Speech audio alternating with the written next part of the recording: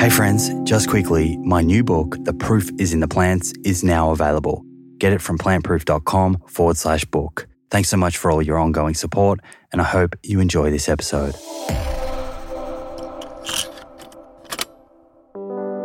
Jim is kind of a doomsday kind of guy based on his films. You know, it's all about the end of the world and hell and all that stuff. He does not use the word hope, ever. He's got a t-shirt that says, "Hope is not a strategy."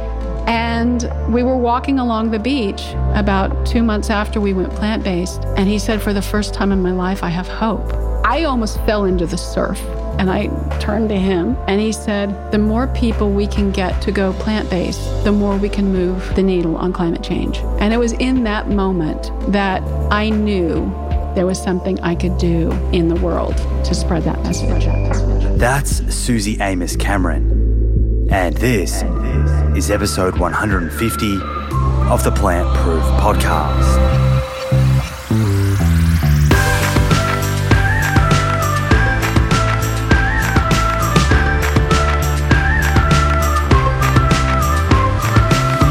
Hey beautiful friends, welcome back to another episode. I hope you've been keeping well. Real pleasure to be here with you again. For those who are joining us for the very first time, I'm Simon Hill, host of this show, nutritionist, physiotherapist, and author. Today's episode is rather timely with the new International Panel on Climate Change, or IPCC report, having been published in the past week. Rather than getting into the details of that now, let's hear from today's guest, environmentalist Suzy Cameron, and then, if interested, join me on the other side for a short debrief. Sound like a plan? Okay, great. Here we go. This is Suzy Cameron. I'll catch you on the other side.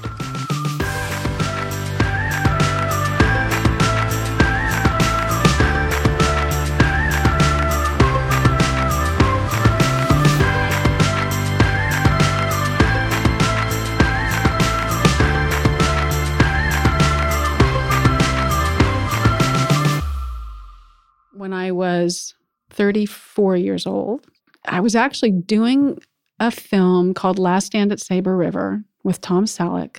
And I knew that I wanted to get a job right away after that. And I just kept calling my manager every day. And I was like, get me another job. I need another job. And I finished the film. And I was in the Albuquerque airport. And I got a call on the white courtesy phone, which I don't even think the white courtesy phones exist anymore, but they used to have announcements over the loudspeaker, you know. And I heard Suzy Amis pick up the white courtesy phone. And I picked it up and she said, "Okay, when you get back to LA, just drop your bags. You've got a meeting tonight at 7 p.m. with James Cameron." And I was like, "And who's that again?" And she said, "Oh, well, he did the Terminators and he did Aliens." And I was like, "Oh, I love Aliens and The Abyss." And I hadn't even seen the Terminator movies. So I dropped my stuff off and I went to meet this guy, James Cameron. And I had this idea that for some reason, I just had a whole nother picture in my mind of, you know, somebody that was older with dark hair and, you know, kind of, I don't know, schlubby, I guess. I don't know what word to use. But I was sitting on the floor with the casting agent, and we were looking through this big, beautiful book about Titanic, and she was telling me about this movie that they were going to be doing on the Titanic. And this tall, willowy guy comes bouncing into the room and telling me that he was sorry that he was late, but they had been filming the opening scenes for Titanic where you pan across the bottom and the doll's face is there. And anyway, he had a ring around his face from his mask. And typically a meeting like that would have taken 20 minutes. And an hour and 45 minutes later, he kind of said to me, "Well, I guess we should talk about the movie. And by the way, here's the script." And it was the fattest script I'd ever seen. I think it was like 150 pages or something. And he said, "You're going to have to read this tonight because you're going to have to let me know tomorrow because you leave in 48 hours. So anyway, I didn't, you know, people ask me all the time, was it love at first sight? It was like, no, but boy, was he a cool guy. Well, we didn't talk about the movie at all. until the last, 3.5 minutes. And I didn't even read the script before I called my manager, and I called her up and I said, is there any reason why I shouldn't do this? And she said, no, Suze, it'll be fun. It's 2.5 weeks and it's an amazing cast and you'll be in Nova Scotia and go for it. So, there I was in it. We were incredibly professional. I didn't tip my hand that I thought he was really cool until I was wrapped. And he didn't tip his hand either. Now, there was a moment, probably about 4 or 5 days before we wrapped, and he was sitting in for Gloria Stewart, who was the old woman who played Old Rose. And she and I had become very, very, very dear friends. And we continued our friendship, even though she was 51 years older than me, until she died at 100. So I met her when she was 86. She would say to me on the set, she was like, I don't know, Suzy. I think if there was a producer, director around, that was really interesting, I don't know, Suzy, I might make a move if I were you. And I'm like, Gloria, first of all, I don't roll that way, but she was the matchmaker. But there was a moment when we were doing a scene where she starts talking about Jack's hands and how Jack had these hands of an artist, but they were roughened by work. Well, he was reading those lines off camera and we were reacting to it as the group. And there was a moment when I was like, oh my gosh, he has hands like that. I don't think he was writing about his own hands. It was from that moment on, I was like, okay, I've got to keep my hands or my eyes off of his hands. And so sparks were starting to fly, but we were very, very professional. And it wasn't until the morning that we wrapped that he asked me out on a date. That's where it all began. And when we really decided that, we were it was clearly obvious that we were going to be together, I kind of said to him, look, I know what it's like to have a relationship in the business. And I said, one of us is going to have to quit working. And something tells me it's not going to be you. And, oh, by the way, I want to have a bunch of kids. So I quit. I quit cold turkey. And I missed being on the set, but I didn't miss, I think the part that I really had a hard time with within the business was going out to all of the events and playing that game, because it's not who I am. And interestingly enough, I'm finding myself back in the public eye, but now I have a message, a real purpose. And all those years, everything from being in Oklahoma and dancing ballet to gymnastics to riding a horse to being a model and learning how to move in that way to being an actress and learning how to use my voice and speak in public and all of those things. I feel like all of those things have prepared me for this moment. We had watched our 2 older kids go through different educational systems, and I watched their spirits being squashed. I watched them having tummy aches and tears, and I hated school. I was a really good student, but I hated it. I was painfully shy. I went to school probably 95% of the time with a tummy ache because I was so anxious and I hated it. There was so much pressure and we were meant to be somebody, fit into a box that very few people could actually fit into. As I started looking around for schools for our little girl, that what they were feeding them, no one was talking about the environment with them. They were all expected to kind of live in this little box. Nobody was teaching any kind of self-efficacy. And I just said to Jim one night, I can't put our baby in any of these schools. And, maybe we homeschool her. But she was already very much sort of an introvert. And I just thought I was going to be too isolated. So I said, well, why don't I just get a couple of families together because there are a cluster of them at the preschool. And we'll just start a little homeschool kind of thing. And, with my sister, I called her up and I said, look, I really want to start this school. And she said, no. She had already started one in Wichita, Kansas, an early childhood program. And it was an amazing program. And I kept begging her. And I finally won out because I'm the persistent older sister. And she started commuting out here and we founded Muse together. And it's based on the Reggio Emilia. We pulled from a lot of different pedagogies, certainly Waldorf and Reggio, and then we added in 21st century learning with technology and hardcore academics. And we started 13 years ago with 11 kids. But we had an opportunity through this high school. They ended up inheriting a campus right here in Malibu, and they could only fill up half of it. So they had this one room.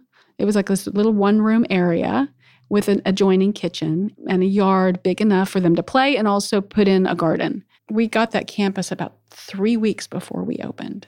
So all of a sudden, we had a campus, we had kids, we had a school. And we were building that jet while we were flying Mach 10. And so today we start at 2 years old and we go all the way through high school. We've got 2 campuses and have 220 plus kids. And we just made an announcement last week that we are opening Muse Global Schools. So we've had 2 graduating classes so far, and 100% of our students, of our graduating students, have been able to get into the college of their choice. So they've gone off to NYU and Berkeley and Hawaii and Pitzer and et cetera, et cetera. But it's been a journey. Thank God we have persistence, because there were many, many times. In May of our first year, I cried to Jim and I said, I can't do this. It's too hard. And he kind of gave me a pep talk and he said, no, you're creating a legacy. You're creating something that doesn't exist out there. And just try it for one more year.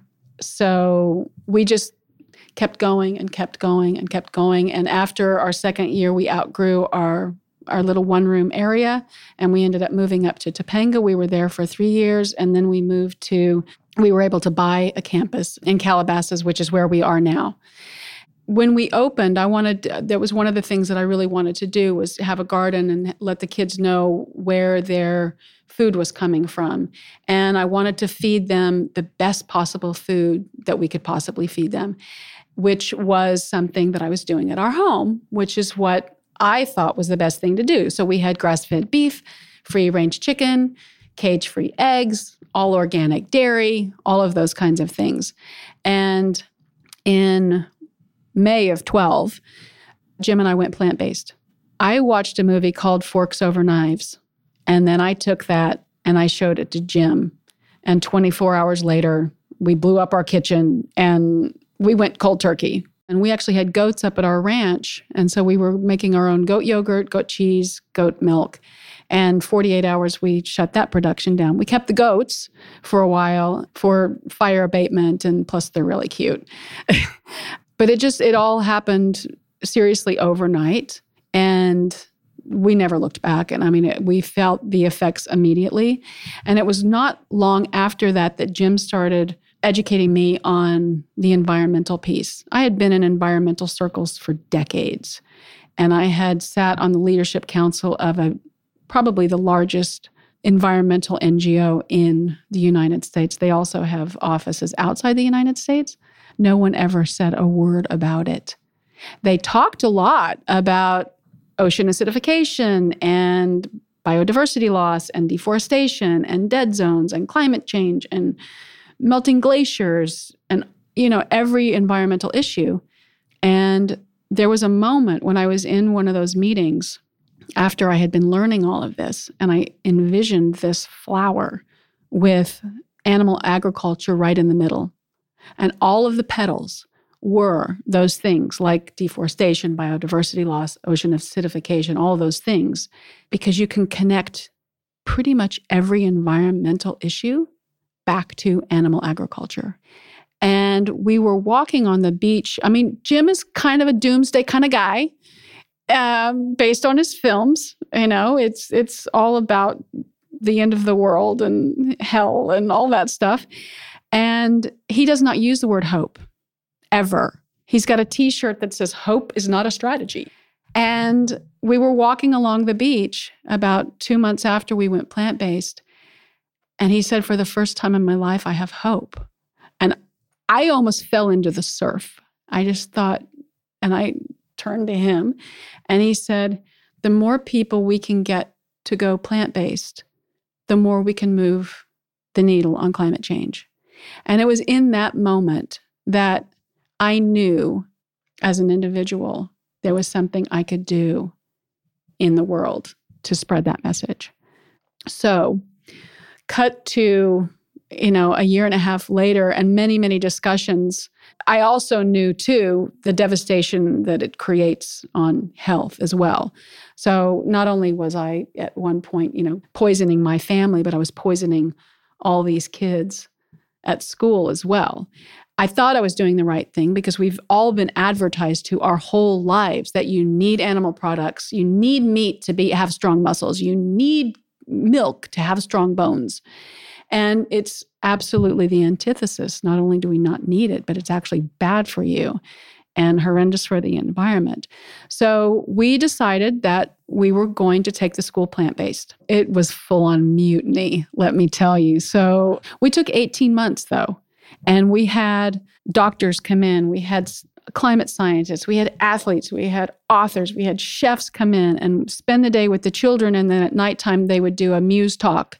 And Neil Barnard, who's written, I don't know how many books, probably 15 or so, he created one sheet for us to give to the parents, which is in the book, actually, and it's on the website, about all the health benefits of raising a child plant-based. But it didn't matter that we did all this because we still had mutiny. We lost 50% of our families. We quickly regained our enrollment, and we've now surpassed it. And people, from all over the United States have moved there. We even had a family move from out of the United States to come to the school because it's plant-based and because it's very focused on the environment and sustainability. So we have 150 raised beds. Depending on the time of year, they grow anywhere from 60% to 90% of the produce that they eat every day. They learn how to plant it, grow it, harvest it, prepare it, compost it. So we are the first plant-based school in the nation, and I actually think in the world, because no one has raised their hand to say that they did it before us. And my main reason for doing this is for the environment, because you can have good health. You can have animals that aren't being slaughtered. You can have a smaller waistline or a great sex life. But if we don't do something about the environment, none of that other stuff matters at all. So, I just wake up every day and I think, what else can I do to make the world a better place for all of our children to grow up in? Where there is hope, using the word that my husband does use now, is in plant-based eating.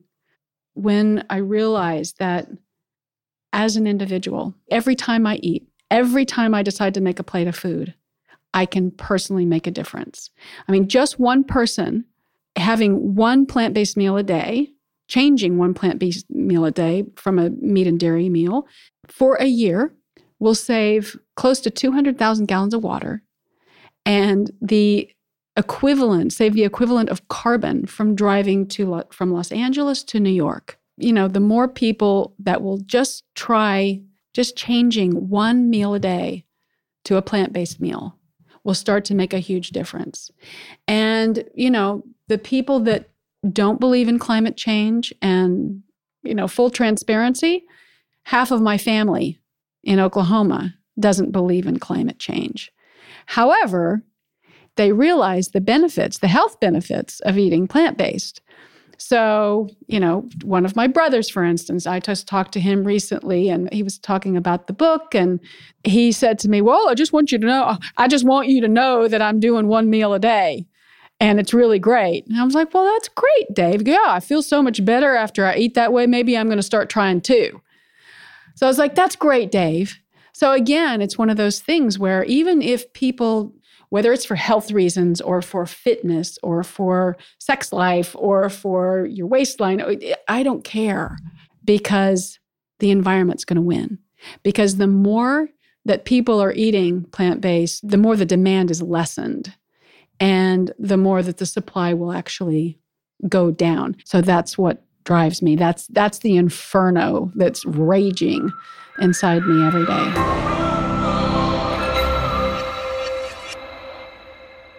There we go. A timely message from Suzy Cameron. Highly recommend grabbing a copy of her book, One Meal a Day. I'll pop a link into the show notes so those interested can check it out. So I mentioned in the introduction that if you stuck around to the end, we would have a quick chat about climate change. This week, the International Panel on Climate Change, the IPCC, released a new report titled AR6, detailed inside the organization's sixth assessment report are the indisputable facts that humans, us, are unequivocally warming the planet. Sobering news described by many as code red for humanity. In just the past 50 years, the surface temperature of our planet has risen faster than any other 50-year period over the past 2,000 years. Almost as if right on cue, Sicily today recorded Europe's hottest temperature ever, 48.8 degrees Celsius or 120 degrees Fahrenheit. It's no coincidence that this unprecedented heat coincides with devastating bushfires throughout Italy, Greece, Turkey, and Spain. My heart goes out to anyone in these countries who's been affected, including my friends in Italy. Here's what the EU Commissioner for the Environment had to say on this. Quote, "We are fighting some of the worst wildfires we've seen in decades, but this summer's floods, heat waves, and forest fires can become our new normality. We must ask ourselves, is this the world we want to live in? We need immediate actions for nature before it's too late." End quote. If you've read chapter 9 of my book, you'll understand why the world came together in 2015 via the Paris Agreement and set a target of limiting climate change to a global temperature of no more than 1.5 degrees Celsius above pre-industrial levels.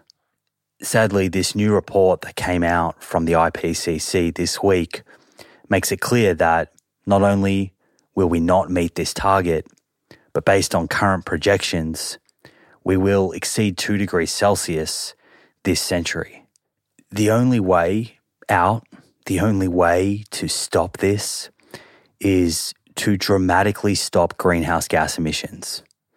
If we don't do this, life is going to be very different, very, very different to what we're used to.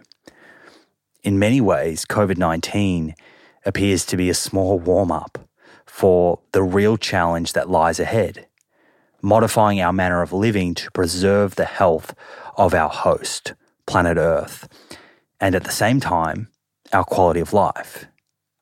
Now, I want to be careful to just paint a doom and gloom picture here. That's not my intention. Despite the trolls and climate denialists, the science is very clear. We aren't powerless. We have a map that we can use to guide us out of this. There are a few things we can all do to support this mission.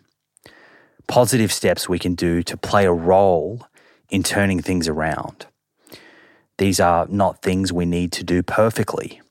Billions doing them imperfectly will shift the needle. These are, number one, vote for politicians who we feel will legislate to defend the environment. So important. Number two, consume less. Everything we buy has an environmental impact. Where possible, reuse what you've got. Much of the time, what we have is perfectly good.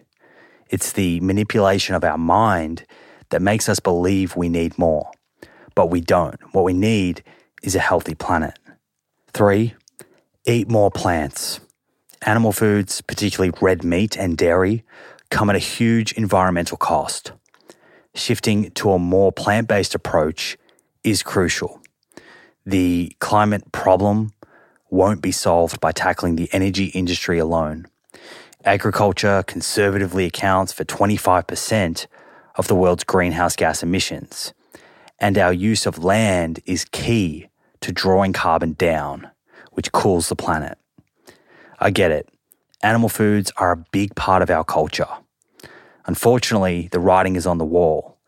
We can continue to bury our heads in the sand or come to terms with the data and make some changes. 4. Fly and drive less. Walk, ride, and use public transport more. Most of us have done this over the past few years. We've had a good taste for it now. While this isn't always easy or viable, for example, many people have to fly for work or they will lose their job. Simply do what you can based on your circumstances. In many ways, taking such action means going back to basics. And in that might be the greatest lesson of all. I'll leave you with that. Thanks again for hanging out with me. Please don't be too hard on yourself about all of this climate change stuff. But at the same time, don't pretend that your actions do not matter. They absolutely do. I appreciate you and look forward to doing this all again in a few days' time when we hear from evolutionary anthropologist Herman Poncer, PhD, an episode you really do not want to miss. Until then, remember, more plants, my friends, more plants.